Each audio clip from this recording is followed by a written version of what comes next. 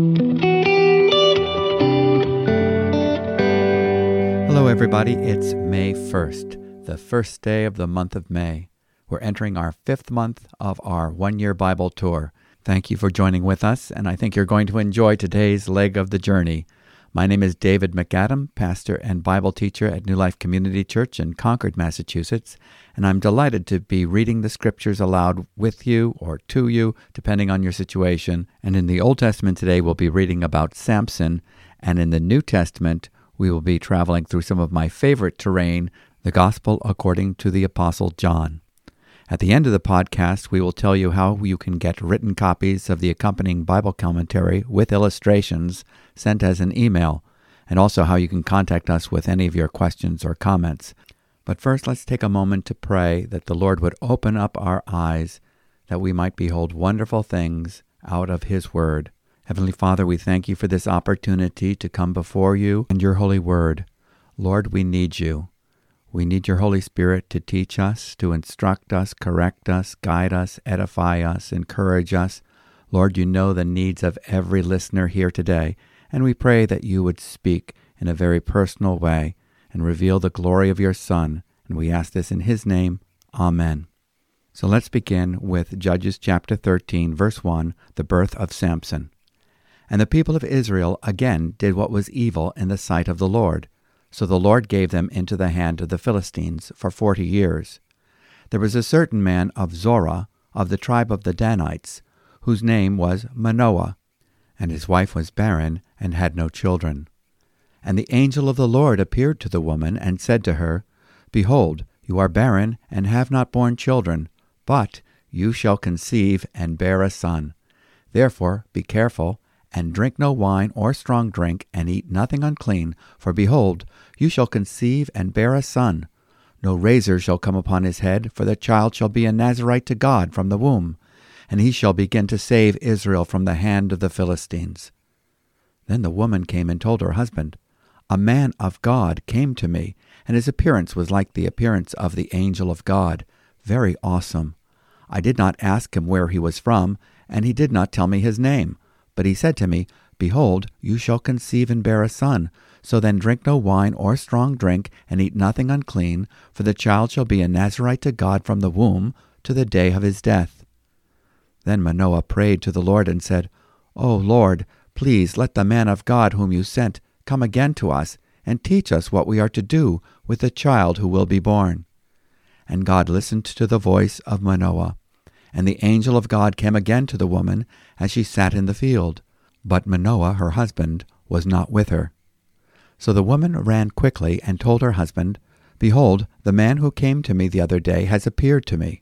And Manoah arose and went after his wife, and came to the man and said to him, Are you the man who spoke to this woman? And he said, I am.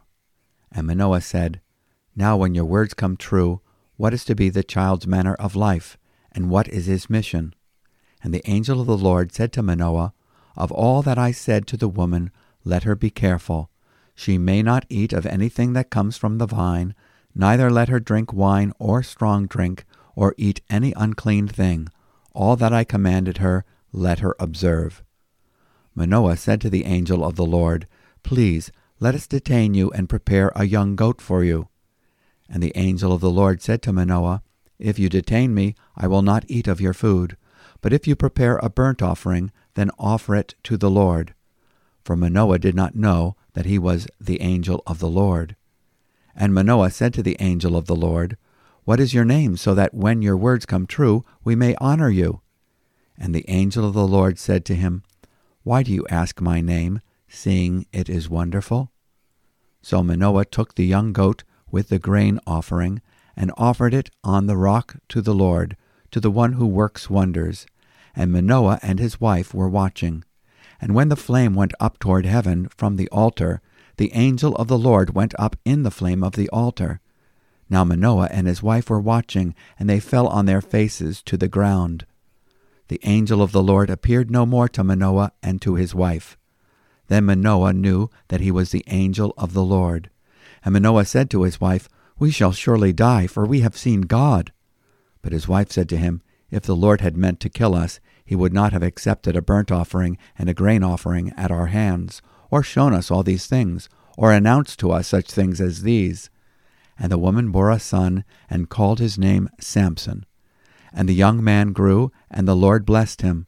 And the Spirit of the Lord began to stir him in Mahanadan, between Zorah and Eshtaol. Chapter 14. Samson went down to Timnah, and at Timnah he saw one of the daughters of the Philistines. Then he came up and told his father and mother, I saw one of the daughters of the Philistines at Timnah. Now get her for me as my wife.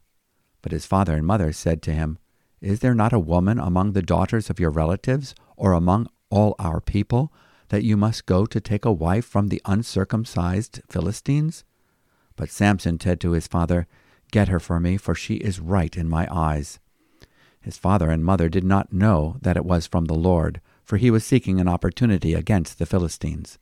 At that time the Philistines ruled over Israel. Then Samson went down with his father and mother to Timnah, and they came to the vineyards of Timnah. And behold, a young lion came toward him roaring. Then the Spirit of the Lord rushed upon him, and although he had nothing in his hand, he tore the lion in pieces as one tears a young goat. But he did not tell his father or his mother what he had done. Then he went down and talked with the woman, and she was right in Samson's eyes. After some days he returned to take her, and he turned aside to see the carcass of the lion, and behold, there was a swarm of bees in the body of the lion, and honey. He scraped it out into his hands, and went on, eating as he went. And he came to his father and mother, and gave some to them, and they ate. But he did not tell them that he had scraped the honey from the carcass of the lion. His father went down to the woman, and Samson prepared a feast there, for so the young men used to do. As soon as the people saw him, they brought 30 companions to be with him. And Samson said to them, Now let me put a riddle to you. If you can tell me what it is within the 7 days of the feast, and find it out, then I will give you 30 linen garments and 30 changes of clothes. But if you cannot tell me what it is, then you shall give me 30 linen garments and 30 changes of clothes. And they said to him, Put your riddle, that we may hear it. And he said to them, Out of the eater came something to eat. Out of the strong came something sweet. And in 3 days they could not solve the riddle. On the 4th day they said to Samson's wife, Entice your husband to tell us what the riddle is, lest we burn you and your father's house with fire. Have you invited us here to impoverish us?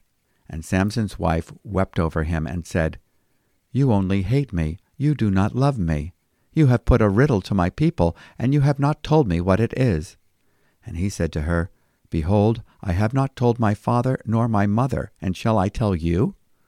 She wept before him the 7 days that their feast lasted, and on the 7th day he told her, because she pressed him hard. Then she told the riddle to her people.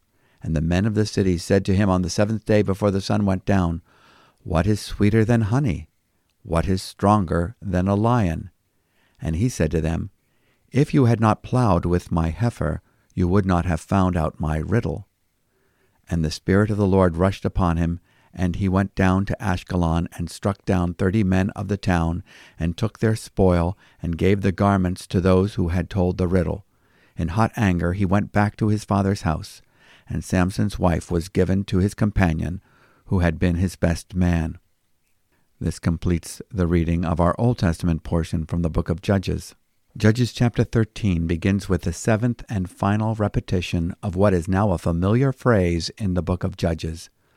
Now the sons of Israel again did evil in the sight of the Lord, so that the Lord gave them into the hands of the Philistines 40 years.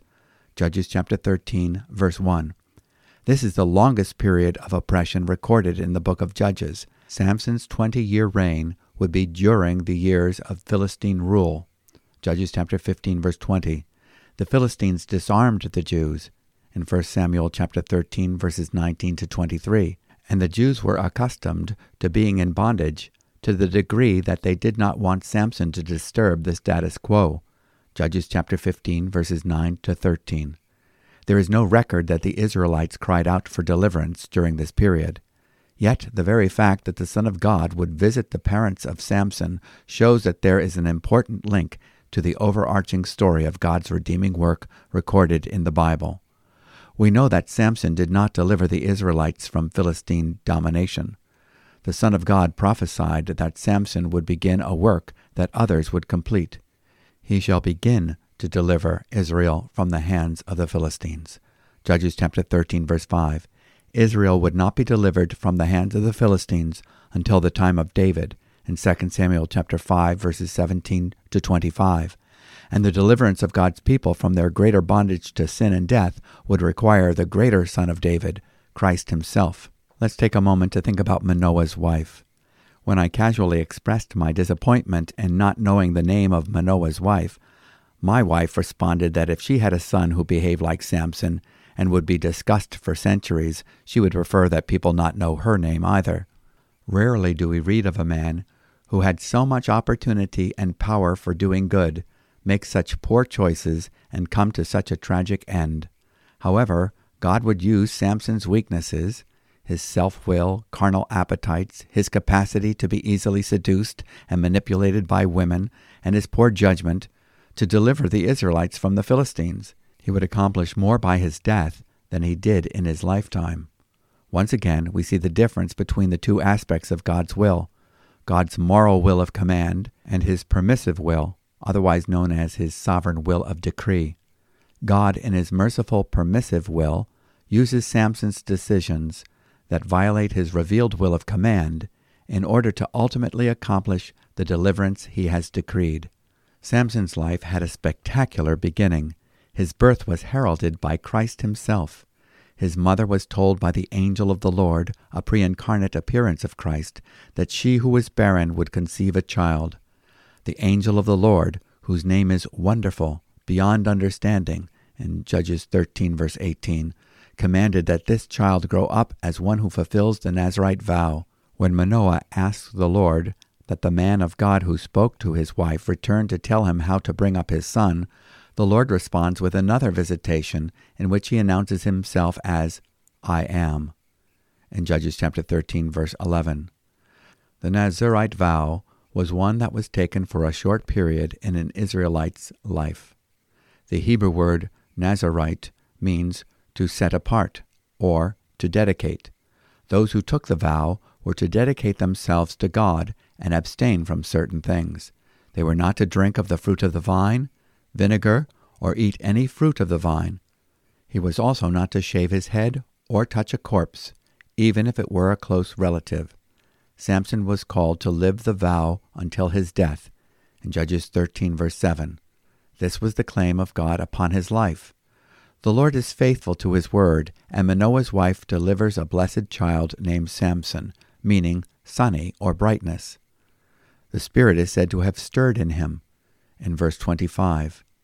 While others in the book of Judges were clothed with the Spirit, such as Othniel in chapter 3, verse 10, Gideon in chapter 6, verse 34, and Jephthah in chapter 11, verse 29, Samson has the unique distinction among them of having it said that the Lord blessed him and the Spirit of the Lord began to stir him. Judges chapter 13, verse 24.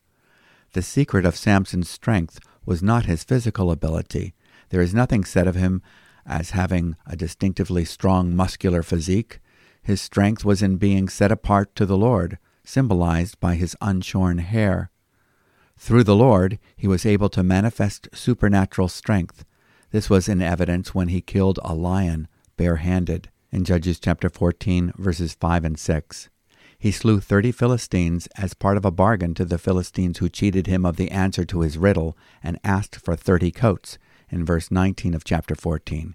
He caught 30 foxes or jackals and somehow tied torches to their tails in chapter 15, verses 3 to 5.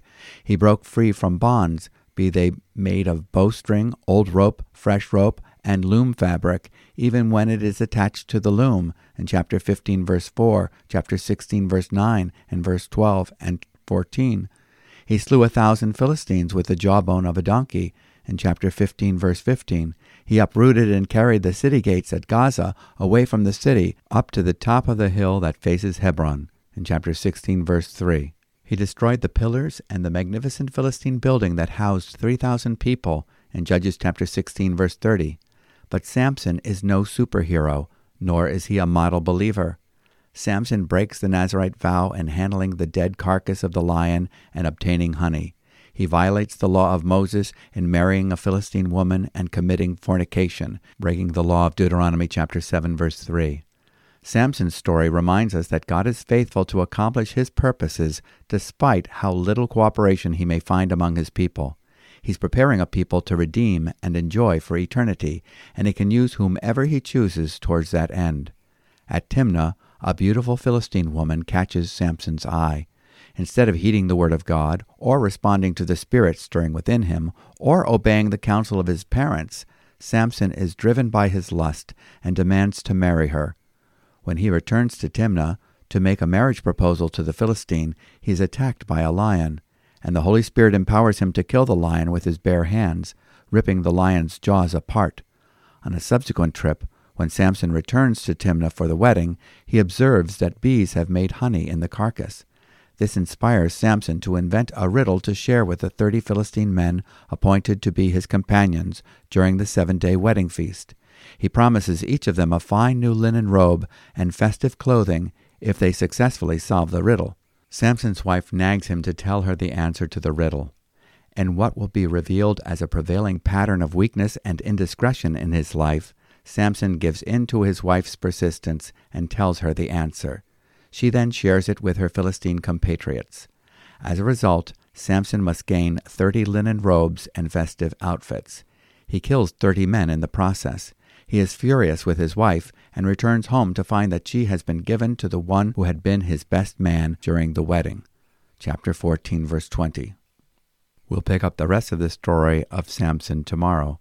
Now we go to our reading from the New Testament, the Gospel according to John, chapter 1, verses 29 through 51. Behold the Lamb of God. Remember yesterday we were reading about John the Baptist, and it is with John the Baptist that we start in John chapter 1, verse 29. The next day he, that is John the Baptist, saw Jesus coming toward him, and said, Behold the Lamb of God, who takes away the sin of the world. This is he of whom I said, After me comes a man who ranks before me, because he was before me. I myself did not know him, but for this purpose I came baptizing with water, that he might be revealed to Israel. And John bore witness, I saw the Spirit descend from heaven like a dove, and it remained on him. I myself did not know him, but he who sent me to baptize with water said to me, He on whom you see the Spirit descend and remain, this is he who baptizes with the Holy Spirit. And I have seen and bore witness that this is the Son of God. The next day, again John was standing with 2 of his disciples, and he looked at Jesus as he walked by, and said, Behold the Lamb of God. The 2 disciples heard him say this, and they followed Jesus. Jesus turned and saw them following, and said to them, What are you seeking? And they said to him, Rabbi, which means teacher, where are you staying? He said to them, Come, and you will see. So they came and saw where he was staying. And they stayed with him that day, for it was about the 10th hour. One of the 2 who heard John speak and followed Jesus was Andrew, Simon Peter's brother. He first found his own brother Simon and said to him, We have found the Messiah, which means Christ. He brought him to Jesus. Jesus looked at him and said, You are Simon, the son of John. You shall be called Cephas, which means Peter. The next day, Jesus decided to go to Galilee. He found Philip and said to him, Follow me. Now Philip was from Bethsaida, the city of Andrew and Peter. Philip found Nathanael and said to him, We have found him of whom Moses in the law and also the prophets wrote, Jesus of Nazareth, the son of Joseph. Nathanael said to him, Can anything good come out of Nazareth? Philip said to him, Come and see. Jesus saw Nathanael coming toward him and said of him, Behold, an Israelite indeed, in whom there is no deceit. Nathanael said to him, How do you know me? Jesus answered him, Before Philip called you, when you were under the fig tree, I saw you. Nathanael answered him, Rabbi, you are the Son of God. "You are the King of Israel." Jesus answered him, "Because I said to you, I saw you under the fig tree, do you believe? You will see greater things than these." And he said to him, "Truly, truly, I say to you, you will see heaven opened and the angels of God ascending and descending on the Son of Man." And this concludes today's New Testament reading from the Gospel according to John. The figure of John the Baptist stands at the hinge of the Old and New Testaments. He is the last in the long line of prophets pointing Israel toward the Lamb of God who takes away the sin of the world. The law came by Moses. Grace and truth came by Jesus Christ. The law brings the knowledge of sin. Jesus, through his atoning sacrifice on the cross, brings forgiveness of sins. The law says achieve. Christ says believe. John's testimony confirming that Jesus is the chosen one of God is solidified when John sees the Holy Spirit descending in the bodily shape of a dove and resting on Jesus when he comes to be baptized by him at the river Jordan. Jesus is the greatest teacher, the greatest interpreter of the law. He is the great rabbi in John chapter 1, verse 38. The Jews would call the Torah the bread of life. Jesus takes that title to himself. He says, "I am the bread of life." He is the living bread. He is the living Torah. John confirms this and directs his own disciples to follow Jesus. When they meet Jesus, they ask, "Where are you staying?" Jesus replies, "Come and see." One of the disciples of John the Baptist, named Andrew, goes to get his brother Simon. Jesus prophetically speaks into Simon's life and names him Peter, meaning a rock, or the Aramaic form of the name, which is Cephas. Jesus then calls Philip to follow him.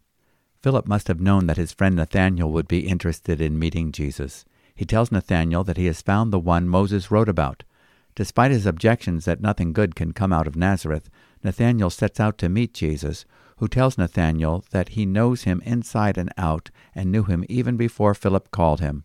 Jesus announces that he is the greater Jacob, and what was foreshadowed in Jacob's ladder of an open heaven in the book of Genesis would be fulfilled in him.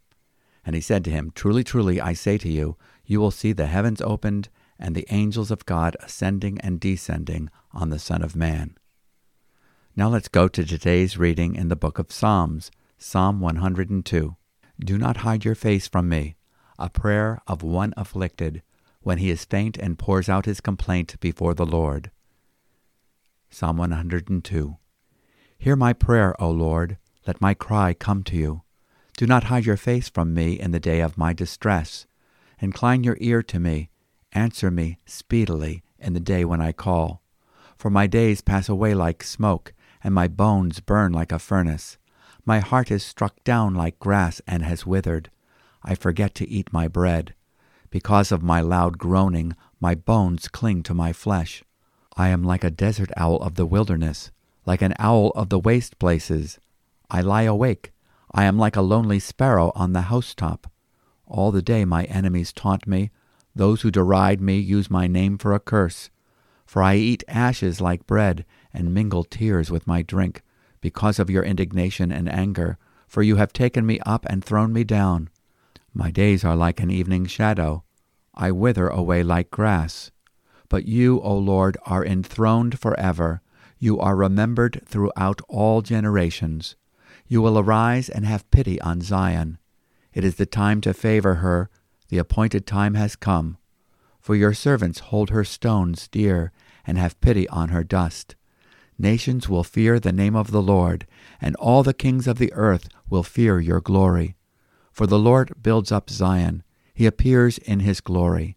He regards the prayer of the destitute and does not despise their prayer. Let this be recorded for a generation to come, so that a people yet to be created may praise the Lord. That he looked down from his holy height. From heaven the Lord looked at the earth to hear the groans of the prisoners, to set free those who were doomed to die, that they may declare in Zion the name of the Lord, and in Jerusalem his praise, when peoples gather together and kingdoms to worship the Lord. He has broken my strength in mid-course. He has shortened my days. O my God, I say, take me not away in the midst of my days, you whose years endure throughout all generations. Of old you laid the foundation of the earth, and the heavens are the work of your hands. They will perish, but you will remain. They will all wear out like a garment. You will change them like a robe, and they will pass away. But you are the same, and your years have no end. The children of your servants shall dwell secure. Their offspring shall be established before you. This is the end of our reading from the book of Psalms. The first 11 verses of Psalm 102, in this heart cry to God, actually describe the human condition. It is believed that the anonymous author is writing this after the destruction of Jerusalem, which had been prophesied by Jeremiah. The psalmist is feeling forlorn and forsaken. He compares himself to the unclean birds in Leviticus chapter 11, verses 17 through 18, a pelican in the wilderness, or an owl in the desert. He feels isolated, like a lonely bird on a rooftop. Ashes and tears are the diet of the man who has no hope to feed on. He is feeling the effects of God's anger towards sin. Because of your indignation and your wrath, for you have lifted me up and cast me away. Psalm 102, verse 10. But you, O Lord, abide forever. Verses 12 to 22 contrast the condition of mankind in his fallen state with the nature of God and his merciful compassion towards the people and city he has chosen. The arrival of Jesus Christ is anticipated. For the Lord builds up Zion, he appears in his glory. Psalm 102, verse 16. The good news of the Messiah fills the heart with hope of full restoration. Just as God promised the restoration of Jerusalem, so he promises the restoration of the repentant soul. The old creation is destined to decay. It will wear out like an old garment, in verse 26. But the Lord has a new garment in view, a new creation in Christ. Now let's go to today's proverb, Proverbs chapter 14, verses 15 and 16. The simple believes everything, but the prudent gives thought to his steps. One who is wise is cautious and turns away from evil, but a fool is reckless and careless. The New American Standard Bible translation reads this way: The naive believes everything, but the sensible man considers his steps. A wise man is cautious and turns away from evil, but a fool is arrogant and careless. This proverb calls for our growth in spiritual discernment. A person who is wise needs to have a healthy skepticism towards the plans conceived by natural minds and carefully consider everything in the light of God's Word. Now let's pray together. Father, you know us inside and out. You knew us and saw us before we met you. You delight to make yourself known to us through your Son. Thank you that in him we have an open heaven and access to your throne. We desire to do your will in such a way that it is pleasing to you. You have saved us from the wrathful judgment we deserved and shielded us with favor. We revel in your compassionate acceptance of us in Christ, and we commit our lives afresh to you this day. In his holy name, Amen. Well, we certainly have read about the working of the Lord today. His name is wonderful, and he is a mighty God, a great deliverer, a marvelous Savior, the Lamb of God who takes away the sin of the world. We're so grateful that we can have this time of Bible reading together. I trust that you are being encouraged and that you are eager to continue on this journey. We'll be going further into the book of Judges and into the Gospel of John tomorrow. We'll be echoing the heart cries of the book of Psalms and treasuring the nuggets of wisdom in the book of Proverbs. If you would like to receive a written transcript of our commentary with illustrations, you can subscribe to our one-year Bible meditation at our website at newlife.org. That's one word, newlife, NEWLIFE.org. And if you have any questions or comments, we'd love to hear from you. You can contact us at podcast@newlife.org. God bless you. Enjoy this first day of May, and we look forward to our time together tomorrow. Shalom.